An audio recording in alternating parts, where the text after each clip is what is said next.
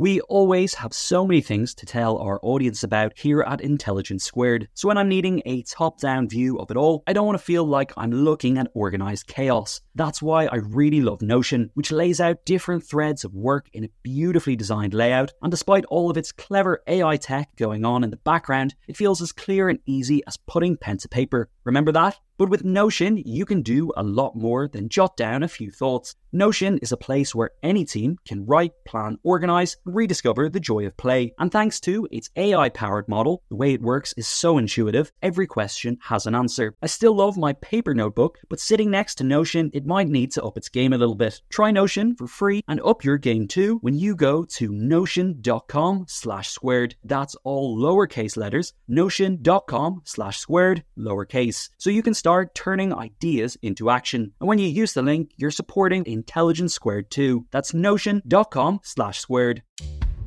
Welcome to Intelligence Squared. I'm Connor Boyle. Today on the podcast, we're joined by three eminent historians to discuss great women from global history.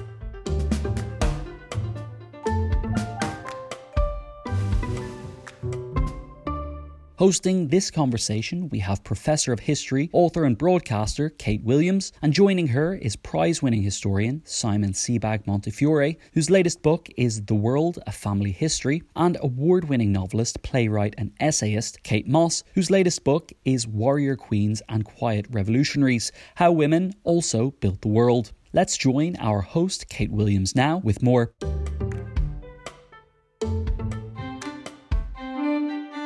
So I'm going to start with Kate. This just brilliant book. So you've got so many amazing women here from all over the globe. And Warrior Queens, Quiet Revolutionaries, such a range of female achievement and female endeavour. Can you take us through a few of your categories and where you even start writing a book like this? Well, I mean, Kate, you know where this book started. It was partly because I was publishing a novel into the lockdown. And I really enjoy going out and meeting readers and listening to what people think about my books. And I wasn't going to be able to do any of that. So I just did that thing. I asked a couple of friends, you were one of them, Lee Child, Anthony Horowitz, Paula Hawkins, range of people, to name one woman from history they wanted to celebrate or thought should be better known. And everybody gave me some answers. And I thought, oh, this is really wonderful because it felt very bleak, didn't it? You know, that lockdown, that last lockdown of January 2021. And so I pushed it out on social media and I've never gone viral as myself. Obviously, normally when I go viral, it's the other Kate Moss.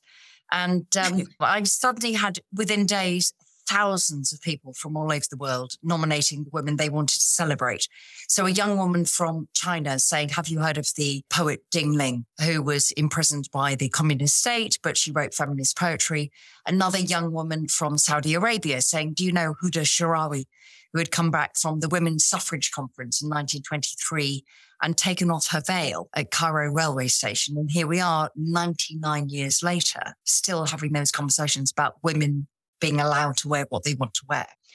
And so out of that came the book. And of course, it's devastating in a way because there are thousands, millions of women that could be in the book.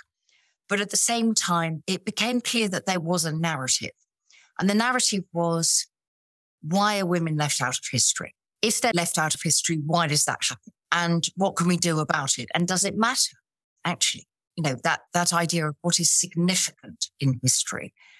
And so I started to group together women from all sorts of different disciplines. And it in a way, it settled itself like a pack of cards, that there were women in the law, faith, conservation, you know, all of these kind of things. And I suppose what I discovered was very straightforward. I'm not a historian. You are now. You are. Yes, you are. No, I'm not. I'm a historian monkey, you know.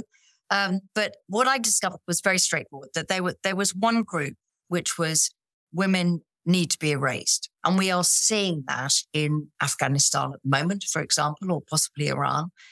There are other people who were like, okay, there were some women there, but they weren't doing anything. The next one was there were women there and they were helping a bit, but they weren't very important. And that was very significant in science. And then the fourth category was there were some women who were exceptional, but all the other women were just sitting around doing nothing. And so out of that, I kind of had a sense of how the book should be written and just the idea that it would be joyous to put some of the women back. And Shirley Chisholm, the great politician in America, who was the first Black woman to run for the Democratic nomination for President of the United States. And she had this wonderful phrase, which was, if they won't give you a seat at the table, bring your own folding chair. And actually, in the end, that's what this book is about, that there are brilliant and beautiful and wonderful men. And they're also brilliant and beautiful and wonderful women. And we were all there together. Always. Always the women were there. So let's just put all of us back. That's so fascinating. I always think about Antonia Fraser when she wrote a book about the 17th century woman. And she said that people said to her, but were there any women in the 17th century? Because people thought that, as you said, women were doing nothing. And so, but why have women been left out of history? Well, I mean, Sebag's book is amazing. And, you know, they are very good companion pieces, I would say, in some ways. But in a way, it's not complicated, that most of history, the powers of writing and learning have been in the hands of a very small number of people. And that's been mostly religious institutions. It's mostly been academic institutions. And they have been places where only men were allowed. So, you know, the first chapter in my book is about writers, because if women are not allowed to write their own history, then we will vanish, because the things that are seen as significant will not be registering on the radar, if you like. But at the same time, I think it's really important to understand, and this is what Sebag's book does really well as in addition, is that it's not just about whether you're famous at the time or whether the history is recorded at the time. It's how it is then subsequently put into the public eye. And I think that what happens often with women, and particularly with legacy, and particularly with women, many of whom choose not to marry because they would lose any right they had, but consequently they have no family to necessarily kind of put their work out in the world, is that it's not just the not known women who vanish. So look at Mary Seacole, for example. She was as famous in her day as Florence Nightingale. They were both incredibly important in terms of nursing and what they were doing. Florence Nightingale was an extraordinary statistician. She invented the pie chart, for example. Mary Seacole was the most incredibly pioneering woman of color, and she was so famous in her day. But then she died, and that was it. Nobody cared. Nobody was protecting her legacy. So a lot of why women vanish from history is not about their contemporaneous success or visibility. It's about what happens and who curates their story after they've died. Fascinating, fascinating. And see about this book, this huge book, The World History. You wrote this in lockdown. So we've got two books that were written in lockdown, those tough times that we are thankful that we are no longer in. And in this book, you use family history to narrate world history. And you've written about families before, you've written about dynasties. And how did you find that family history, that looking at families and dynasties was a way to approach this huge, huge topic of the history of the world? Well, I mean, I always love world histories, and obviously I've written a lot of biographies. The challenge is a lot of world histories, they're all about commodities and trade routes and industrial and technical advances, but the humans are slightly missing from it. And at the same time, biographies have too much detail. So I wanted to come up with a way that combined the span of world history with the intimacy of biography to capture that continuity. And I thought of families as the best way to do it. You know, in 21st century history writing, also, you know, we want to be as diverse as possible. Well, family is a brilliant way to look at hybridity. And I decided immediately whether I was dealing with the Incas or the Dahomean royal family, the Mongols or the Ming, I would treat them exactly the same as I treated the Saxe-Coburgs or the Habsburgs. And so that was one part of it, a diversity. And the other part of it was gender, was women who are quite rightly being put back in the history. You, Kate W., you've written, you know, many brilliant female biographies. And Kate M., you've just done this now, which is very complementary to mine. They should really be read together. So family, of course, is a wonderful way to put women back into history. But by family, I don't mean keeping women in their familial role, you know, as was their traditional place, quite the contrary. I mean, this book looks at women who are artists, who are leaders, who are historians. And The whole point is as just a way to capture the narrative of history, to provide a spine, to provide a tether, to talk about, serious ideas, the things that change history, but also to capture the humanity, the juice, the grit of human life. And, one of the great pleasures of writing this crazy book has been, finding women and bringing them out and putting them where they belong. And whereas Kate M says, where they often weren't in their own time, they were there, but people derived no principle from their success and just moved on. And I think just to go back to your question to Kate, it was the fact that all of the history was written overwhelmingly by men. And, and throughout my book, I had to deal with history that was completely written by men, completely unempathetic to women. And reading it, one had to sort of analyze it and say, is any of this true? Can this be true? And given that we have nothing else, what can we derive from this? And of course, I was expert at that in the sense that I'd written about Catherine the Great before, whose reputation has been an enormous victim of male history and the British press in the 18th century, incidentally. My book contains lots of the same people as Kate's does. It does. There's a lot of overlap in the best possible way, by the way. And I also think mine is also full, exactly like hers, it has the women that you've heard of, Catherine the Great and Mary Queen of Scots and Mrs. Thatcher, but it also has, I hope, a lot of women that people won't have heard of and people should have. And it's great to introduce readers to them. And also what you say, Sebag, if you don't mind me jumping in, is that idea of who tells the story. So one of the women in my book is, Theodora Byzantium. And we know most about her because of Procopius, who wrote 3 different biographies of her. The first biography, she was basically a prostitute and he hated her and she thought she was sleeping her way to the top. The next one, he decided that she was kind of quite a good wife, but she should not get involved in affairs of state. And the third one, she is one of the greatest women that's ever lived. She has entirely saved this, this whole civilization. And the thing that's really interesting about that is if only one of those had survived, that would be the view we had of Theodora. But all 3 survived. So we can see that it was one historian who changed his view over 40 years. And that, of course, is what you and I and Kate W. wrestle with all the time, that historians, well, as Simon Sharma once said, are notorious liars. Very true. And, there's a fascinating question is how, when all of these women have been written about by men, and also sometimes at a long time gap, isn't it? There's a long time gap until they are written by. Where is it that we find the truth? And some of the women who have obviously been excluded totally from history, some of these voices that have been totally excluded, the working classes, the enslaved, ordinary people, it's very difficult. How do we hear their voices too, which is incumbent upon us as historians to hear their voices. And Simon, you write a lot about slavery, about empire. So you write about the elites, but you also write about those who suffered at their hands. Yeah, I've got characters like Sally Heming, who was the enslaved sister-in-law of Thomas Jefferson. Her story really does enlighten us and illuminate the nature of slavery and how intimate slavery could be between the slave owners and the slave themselves.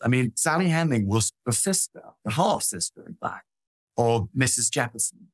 And so Mrs. Jefferson owned her own sister as a human chattel, which is just extraordinary. And then when she died, she traveled out to France to see Jefferson, who was ambassador of the nascent American Republic in Paris, and began an affair with him. And he was many years older. And obviously, it's just impossible to know how much coercion and if there was any affection there at all between these two. We just don't know. And she left very few writings or no writings. We only know the basics about what she thought about things.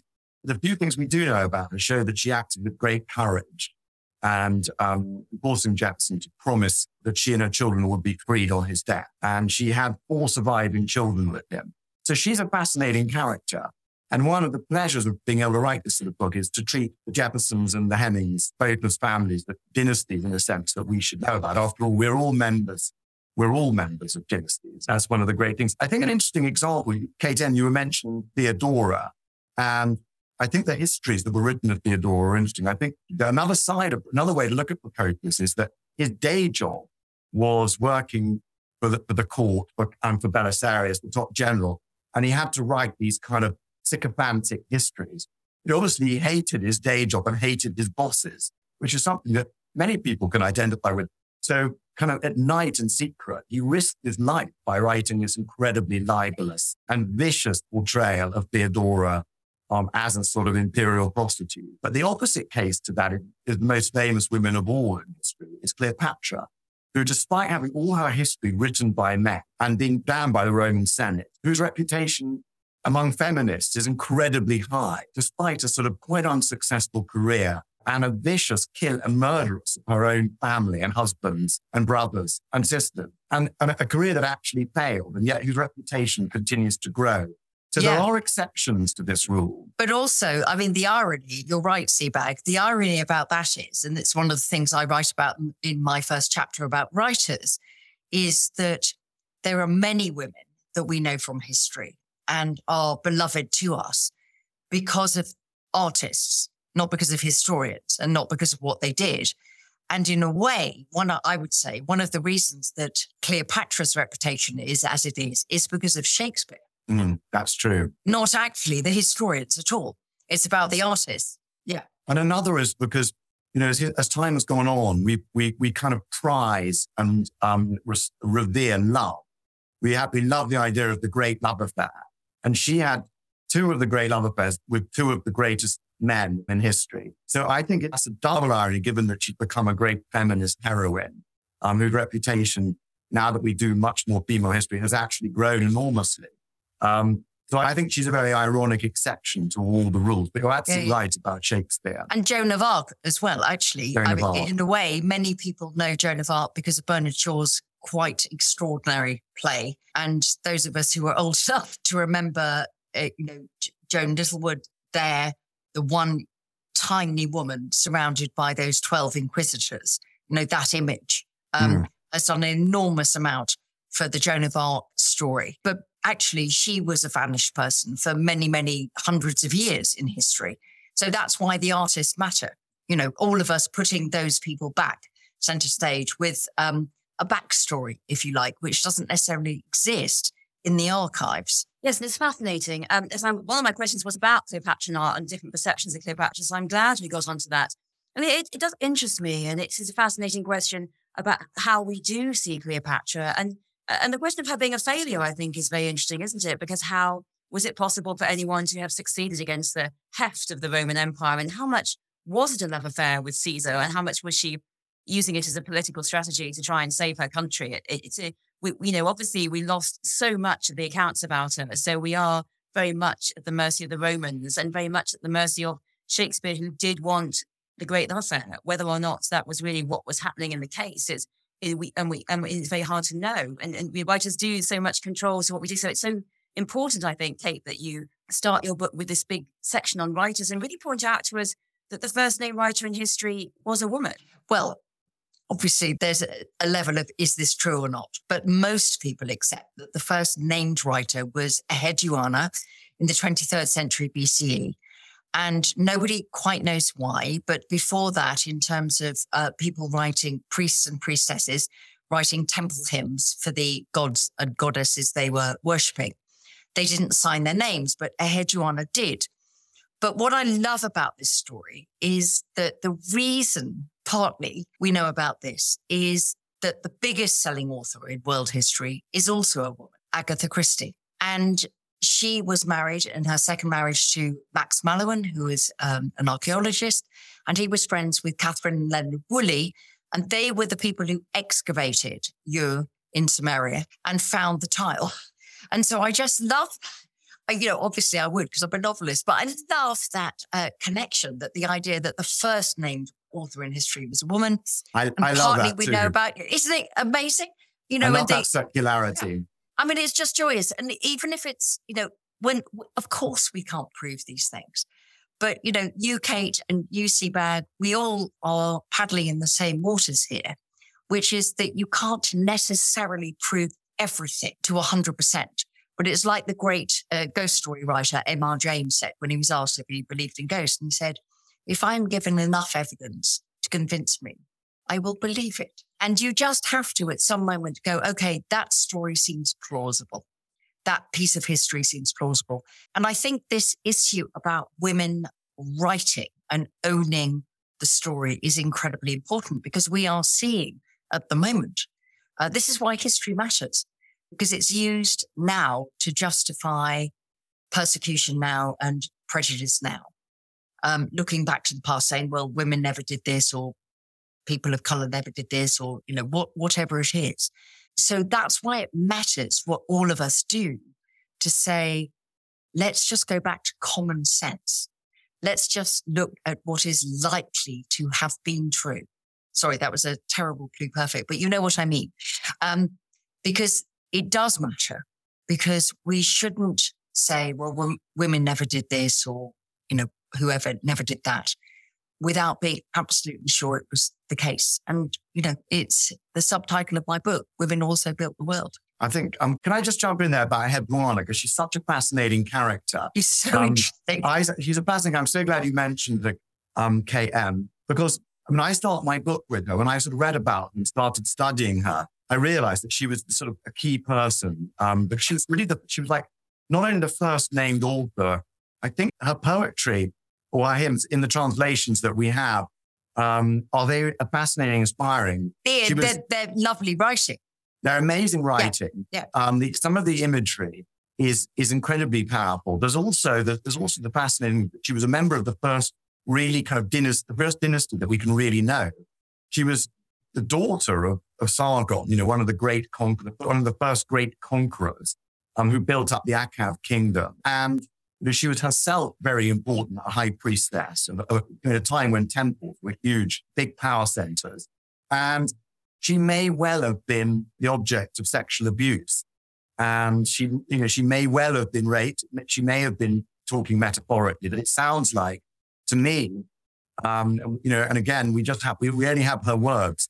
No one knows any more than those words on the trials that were discovered. But it sounds like, so she's the first writer, the first woman who wrote about her sexual abuse.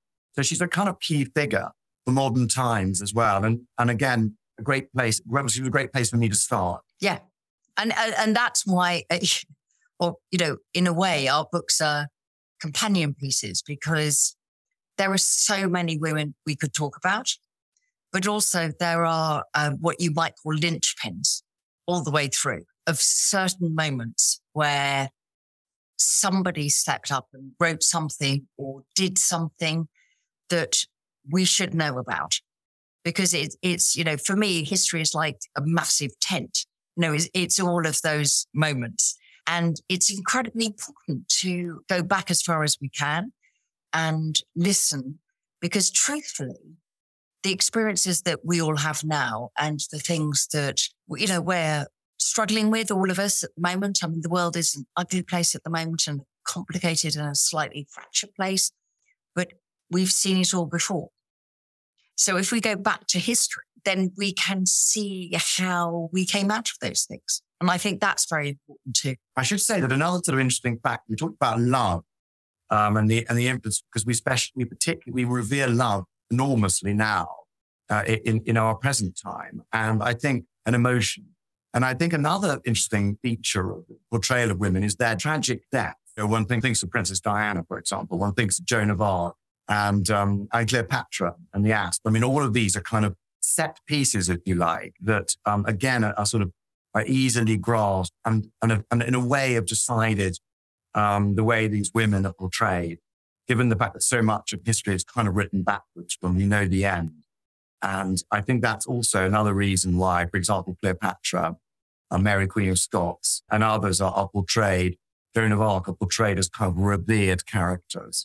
Fascinating. And so, Simon, you're telling the story in your book of so many magnificent dynasties, so many incredible characters. At the beginning of Act 11, so we have Babar, who's 22 and raids India for the first time in 1505. He was a minor prince compared to and he's the great-great-grandson of Tamburlaine, who had sacked Delhi. And what you show is how these big dynasties pass down power, but they change, don't they? Dynasties change. That's an interesting thing, is that the dynasties, the reason why, one has to ask oneself, why is family the preponderant system of ruling for virtually all of human history? And when we hesitate now and say, well, that sounds very old fashioned. I mean, is that really true now? There's a huge sort of wave of what I call dynastic reversion now. I mean, dynasties are coming back, particularly in Asia and in Africa and in the Middle East and all over those regions. Family clan politics is returning. And it's only in the sort of the exceptional secular sort of northern democracies, really, and America that isn't the case. So family remains an important part of government. And in many parts of the world, I mean, you only have to look at Pakistan now, for example, Cambodia, or, the election of Marcos in Philippines, the Kenyattas in Kenya. I mean, I'm just jumping around the world at random there, but, there's a huge return to family power. I mean, I follow some of the families like the Kim family in North Korea and the Sauds, not to speak of the Trumps. But I think that, people crave continuity. And I think that they've always liked the reassurance of a familiar name in power in many parts of the world. We don't particularly like it in our actual politicians now. But, look at India, for example, 60 or 70 years are dominated by one family, the Nehru Gandhi family. So both in democracies and in the sort of autocracies, in different ways, family power remains important. And of course, women are hugely important in those structures. And that's, many of the women in my book are powerful mothers or wives of sons. And some of them are just extraordinary. I mean, take Cossem, for example, in the 17th century. When we had James I, Charles I, Cromwell, the Ottoman Empire, which was the biggest sort of empire, stretched from the borders of Morocco to the borders of Iran, was dominated by a woman that we've never heard of, Cossem, who starts life as an enslaved woman and ends up as the empress of this vast empire. And it sometimes gives you an idea of the sort of Anglo-centricity of our education. That, while our tiny island is having these little civil war, this woman who most people have never heard of, and who starts off as a slave, is actually the arbiter and dominating political leader. So, she's the sort of character that it's fun to narrate.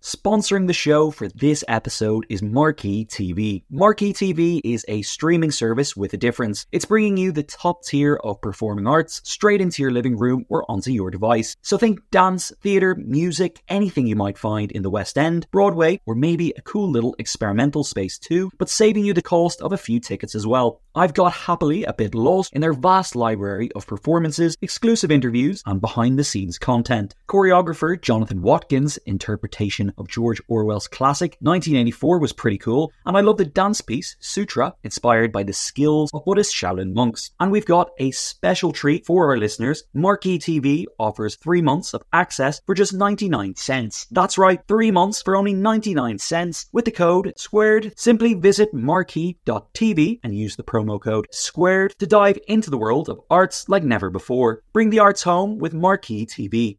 The events calendar is filling up here at Intelligence Squared, and to create each one, we obviously rely on some brilliant guests and onstage talent. But behind the scenes, there's also a producer, a production team, and the budget in the mix too. You've got to keep an eye on all of that stuff in one place. NetSuite is the #1 cloud financial system, bringing accounting, financial management, inventory, and HR into one platform, slashing manual tasks and errors. And you can cut the cost of maintaining multiple systems because it's super easy to get started. NetSuite exists in the cloud, you see, no hardware needed, so you're cutting IT costs too. That's why over 37,000 companies have already made the move. And now, by popular demand, NetSuite has extended its one-of-a-kind flexible financing program for a few more weeks. Head to netsuite.com/squared. That's netsuite.com/squared. netsuite.com/squared.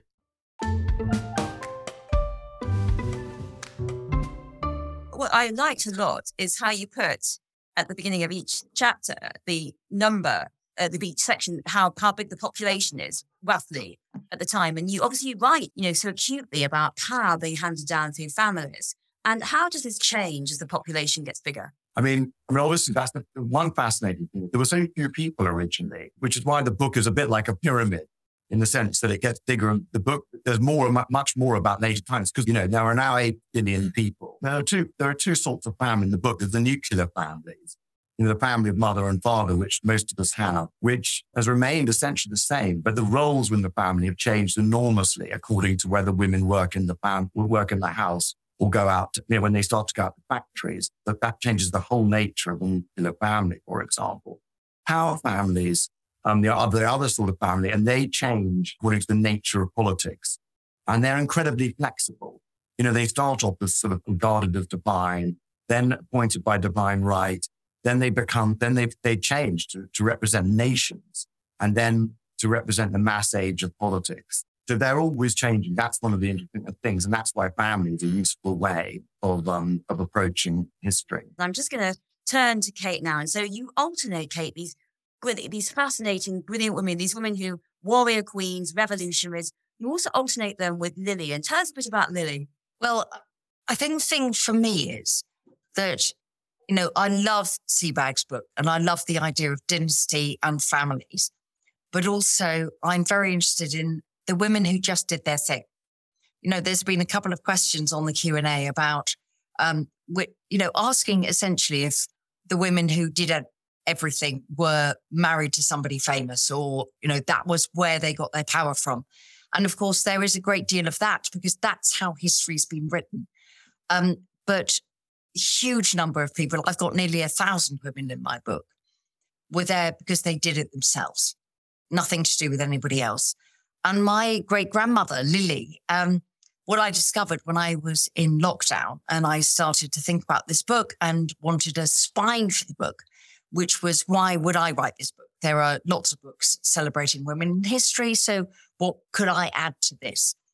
And then discovering that I'd always thought I was a kind of trailblazer, if you like, in a family of very straightforward, teachers, priests, vicars, lawyers, that was my family history so far as I knew. But then I discovered that actually my great-grandmother had been a really famous novelist in her day, but had completely disappeared from the record. So none of her books were in print. You wouldn't find any reference to her in any biographies of Victorian literature. But when her most famous novel, The Vicar of Langthwaite, was published in 1893, the Prime Minister himself, Gladstone, wrote to the Times to say, it's enormously to be celebrated that there is a new novel from Lily Watson. So in a way, it was me asking a question. My book is about asking a question. It's like, how did women vanish so completely? How is it that most people still think it's all right to say, oh yeah, but they're only famous because they were married to somebody or they were the mother of somebody, and genuinely believe that? They genuinely think that all women that we know in history are significant because of the men around them, rather than what they might have done themselves. And so I learned so many things. I firstly learned that most stuff that you find on the internet is wrong, obviously. True. Yeah. So, the people put their own family histories on there and they might be, accurate and they might not be. But I also discovered, an extraordinary piece of family history that all of the men in my family were haemophiliac. Most of them died very young. And it was bizarre to know that there was this very significant family history that nobody had ever talked to me about, because they didn't think it mattered somehow. And so, for me, I'm mostly, as you know, with my fiction and my nonfiction, I don't write about the famous women. I don't write about the queens and the women at court and the lovers and the wives and the women who were around the religious leaders or the military leaders, because that is mostly what history's been. But 99% of us were not those people. So that was very interesting to me, to realize how incredibly easily huge family stories were lost. And the one thing I would say, and I don't know if you think this, Sebag, and you think this, Kate, is I feel concerned about history going forward, because much of what I have been researching has been letters, has been books, has been notebooks.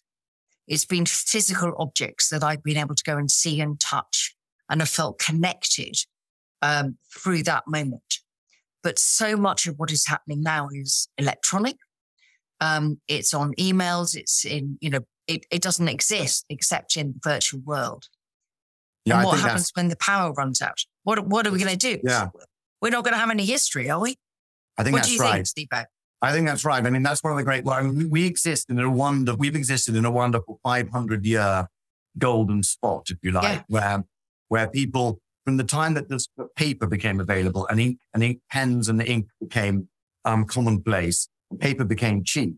People have written letters, and it reached a sort of climax in the 18th, 19th century with the diary writing and letter writing, when people wrote spent all night writing letters. And we have some of those letters, and it enables you to write great history. I mean, we were talking about great women rulers who made their own destiny. Well, Catherine the Great is an example, but she called herself a graphomaniac. And while most of the time when we're writing about the private lives of women and men, we're guessing.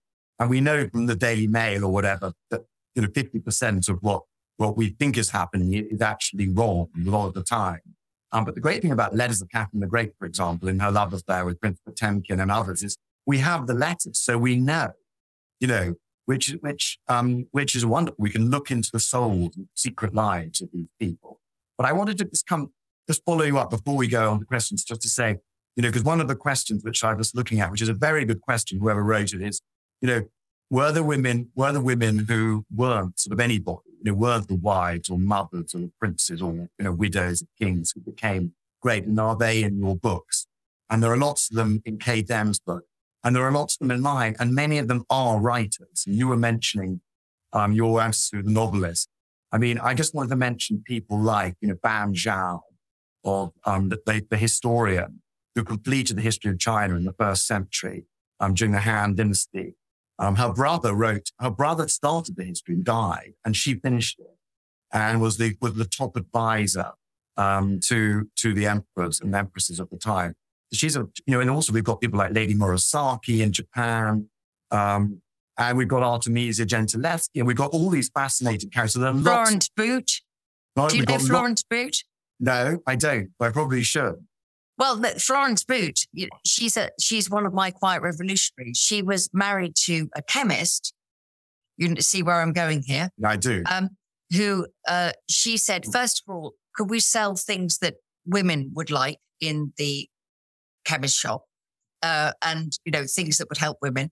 And then she realized that in Nottingham, where the Boots, the chemist, was based, there were an enormous number of incredibly bright and wonderful women who had to leave school, girls who had to leave school at 14 to go and start working. And so she said, why don't we set up a lending library so that those young women can continue to read what they want and, engage with the world, even if they have had to leave school at 14 because, they can't stay on at school. And by the Second World War, Boots Lending Library, founded by Florence Boot, 38,000 books a week were being lent out, almost all to girls and women. So nobody knows her. Absolutely incredible. This is absolutely fascinating. And I have thousands more questions in here as well. And I know that, some of these questions are touching on things that we're about to talk about anyway. So I feel like a monster interrupting, but I'm just going to move to this first question. So to what extent does powerful women have to overturn the mores of the time to get to the top? That's one of our questions to either of you. I think actually, in terms of many of the women I write about, people always say, were they better leaders than men? Were they different? Did they have to be kind of rebels? Not always. A lot of the time they reflected their time exactly as men did. They behaved often like men did. And this is the answer that people expect. And they were often as useless as men too. Some of them were, there were women who were brilliant, and there were women who were tons worse than men. And they're all in my book. I actually think they didn't always have to act differently, but they often had to mimic male behavior. If that's, maybe what this question is hinting at. They often had to, you look at people like, Egyptian pharaohs, or Isabella of Castile, for example. There's a question about her too. Who is being mentioned? There's a question here saying, was she the most influential woman ever? And Elizabeth Elizabeth sort of wearing her armor and talking about the stomach of a king. Oftentimes women leaders had to sort of behave like pastiches of men. But in terms of politics, they were as good as men, as bad as men. no better, no worse, I believe. Yeah, and I would add to that history is a pendulum. We have this lovely idea, and God, I'm an idealist. I wish this was true, that we learn everything generation on generation and things get better. But it doesn't. We can see this. It goes backwards and forwards. So I would say, in addition to what Sebag said, it's about money and property and class. So women in the Middle Kingdom and the New Kingdom in Egypt had absolutely as much power as any man around them, because it was about, did you own your property? Did you have money? And then things went backwards.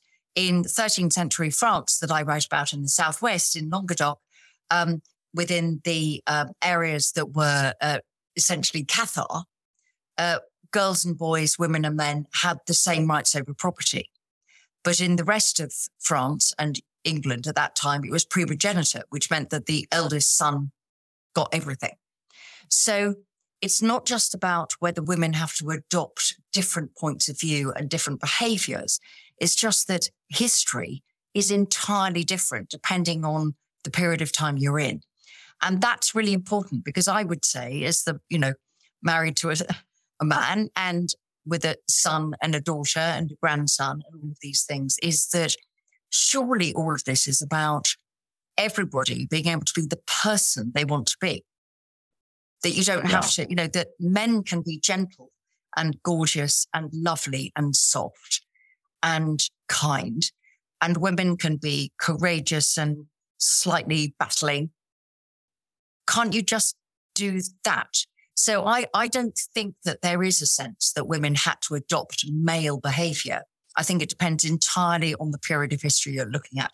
And when you look at sort of First Nation countries in North America and Canada, who have a very different structure of male and female power. And then you see, well, it's just about characteristics. It's just about who is best at doing this, that, and the other. So I think if we could all just kind of, in a way, step away from the preconceptions about what a man is and what a woman is, we would all be a lot happier, frankly. I agree. I'm going to move to the next question, because we just got a few minutes left. So is there a common strand in the context of these important women that allow them to flourish in their day and their positive reputations endured? Do you find a common strand, or is it, as Kate was saying, that it varies from time to time? I think it varies from time to time. I think Kate's answered that very well. I mean, you only have to look, just to sort of throw out another example, is like, the women in the steppe empires were incredibly free. Like in the Tang dynasty in China, you had these women that were sort of very relaxed, were happily riding, hunting, playing polo, sending each other young male lovers, with recommendations saying, this guy is amazing, try him. Literally, 1,000 years later in China, rather, you have the beginning or finding of feet, and women are confined completely to the home. So it's absolutely right. It's circular or pendulum-like, and certainly not a progression. I would add to that, that there is, I would say, one characteristic, and it's persistence. It's just that idea that, you're not putting up with this. And it could be faith, it could be conservation, it could be inventing, it could be exploration, it could be law, it could be medicine. But the idea that, no, I'm not going to accept that I'm not allowed to do this. So I think persistence is very clear. And fearlessness. Yeah. And it could be a quiet fearlessness, like Florence Booth, or it could be, exactly, it could be the Edinburgh Seven in medicine who, went to their exams in the Surgeons' Hall in, 19th century Edinburgh, and they were pelted by dung and all sorts of things. They had baying mob, but they still went in and did their exam. And because the men who were attacking them behaved so badly, that was that wonderful law of unintended consequences. And actually everybody else who was relatively normal thought, if the men who are doing this behaving that badly, then maybe we should change the rules to let women be doctors. Yeah, but the same thing worked the other way around. In Tang China and in Romanov Russia, very quickly, a century of female leadership caused such a backlash, often with incredible cruelty, female cruelty, that women were banned from power for a long time afterwards. Yeah, and we're seeing that now a bit, I think, backlash. Right, next question, quickly from both. given the existence of powerful women throughout history, Cleopatra, Boudica, why do the importance of the male heir persist for so long? Well, I mean, Sebag will be able to answer this more properly than I will. But I would say that it's, we know how history works. But history is about shoring up power, very straightforwardly. And so providing stability. Yeah. And so that it's very straightforward. It's like, some societies think that the male heir is the only thing that matters. Kate W., you've, spoken so much about this and so eloquently and beautifully about why that is a silly idea, because it should be the best person for the job. It's also to do with war. A lot of it is to do with war and leading armies. And even when you had very powerful women like Elizabeth of Russia or Empress Wu or even Boadicea, they often didn't lead their troops into battle themselves. And they had men to do that, and men still had to lead armies. That's another reason. But let's go on.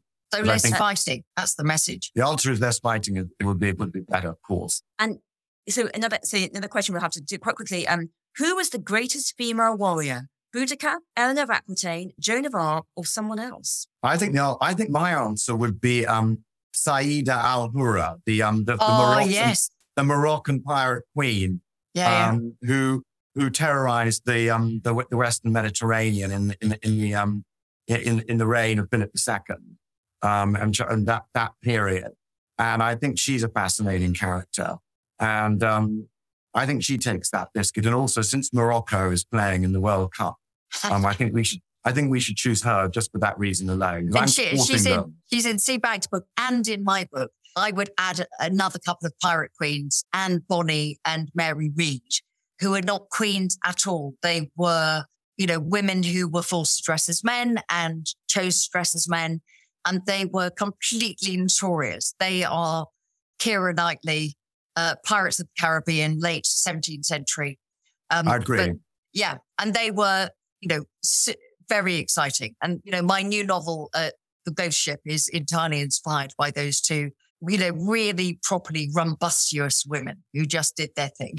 What a pair. Fantastic. And one last question, and then because the football is off, we've got a few minutes left. Did powerful women depend on the weakness of the men in their lives to gain power? Sometimes. But it wasn't just about power. Kate M's talked about her relative. My proudest name drop is that I'm related to Rosalind Franklin, who is in all our books. She was actually not well served by the men around her, who gave her research to her competitors. And, she was an extremely strong character. So I think she's an example of something different. So not always is the answer. No, and I think in a way it's an interesting question. The fact that is a question that was asked at all kind of says why Sebag's written his book and I've written my book. There's always this idea that women are there because the men who were standing next to them. And in science, it's called the Matilda effect. It was a phrase coined by Margaret Rossiter in the 1990s because most of the science writing was written by men. So they thought that all the women who were in science were just holding coats. And it came, absolutely out of someone like Lise Meitner, who was denied the Nobel Prize in Chemistry in 1944. And Otto Hahn was given it, even though he said, she did the work, I was holding her coat. So I think that we just need to move away from that idea that there's always been one story. The truth is that men and women have always been here together, shoulder to shoulder. And if we can just put all of the people back into history, Shirley Chisholm, bring your own folding chair, then we would have a much clearer sense of who we are, how we got here, and how we could make things better. Well, this has been absolutely amazing. It's been such a privilege to speak to you two incredible authors. These two brilliant books. As to the companion pieces, obviously shopping time is coming up. We've got The World, we've got Warrior Queens and Quiet Revolutionaries, both described as brilliant, staggering, magnificent. So snap these up. They are absolutely brilliant. And it's been an amazing evening listening to all these incredible points. We've all learned so much. And I just have a few fun questions to finish. And then we are finished with this wonderful event. Very quick questions. So just on some of the characters in your book to both of you. So very quick, short answers.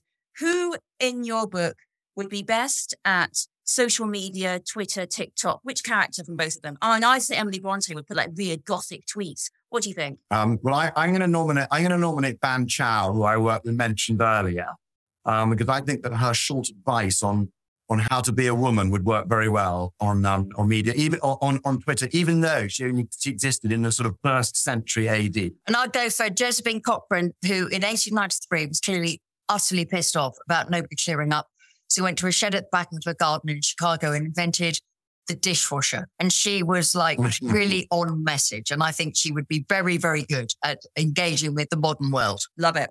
Who told the biggest lie in your book and got away with it? Well, I think to do with women, I think Lewitt Brand, Bishop of Cremona, has to take the biscuit for calling Marozia in the 10th century, for calling her the great whore, and creating the idea of a pornocracy of the papacy. That is a big lie. She was most probably a great stateswoman. And so he takes that dark prize for me. He's a liar. He's a liar. Yeah, and I wouldn't say a liar, but we think of Florence Nightingale.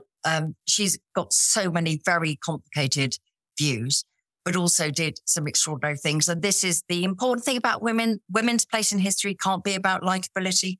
But actually, Florence Nightingale, more than nursing, she was an amazing statistician, and she invented the pie chart. So the lie is that we remember Florence Nightingale for nursing, but we probably should remember her for maths. And finally, in your book, who would have given the best present? Who would you think? Okay, I'm getting a present off them. That's going to be really good. Okay, I have to mention too, one a woman, one a man. Catherine the Great, of course, gave the most amazing presents that have ever been. But I also think Harun al-Rashid, the Caliph of 9th century Baghdad, was the other person I would love to get presents from. And I would probably go for Egeria. I come from a background of a lot of women of faith. My aunt was one of the founders for the movement of the ordination of women. And so Egeria, in the 4th century, she went on a pilgrimage and wrote many letters back to her sisters, as she called them, back home. And I suspect she would have nicked a bit of the burning bush, probably a bit of, the temple. She was, I don't know why. I've just always thought Egeria was probably quite light-fingered. So she would give good presents when she got back, because she would have nicked all the stuff from Holy. Well, that is brilliant. It's been a fantastic evening. Thank you so much. But so grateful for you for joining us, your wonderful company, for your fantastic questions. And thank you so much. It's been so gripping, all these generous answers you've given to us, this insight into your fantastic books. My thanks to Kate Moss and Simon Sebag-Montefiore, and to the dear audience and Intelligence Squared. Thank you all so much.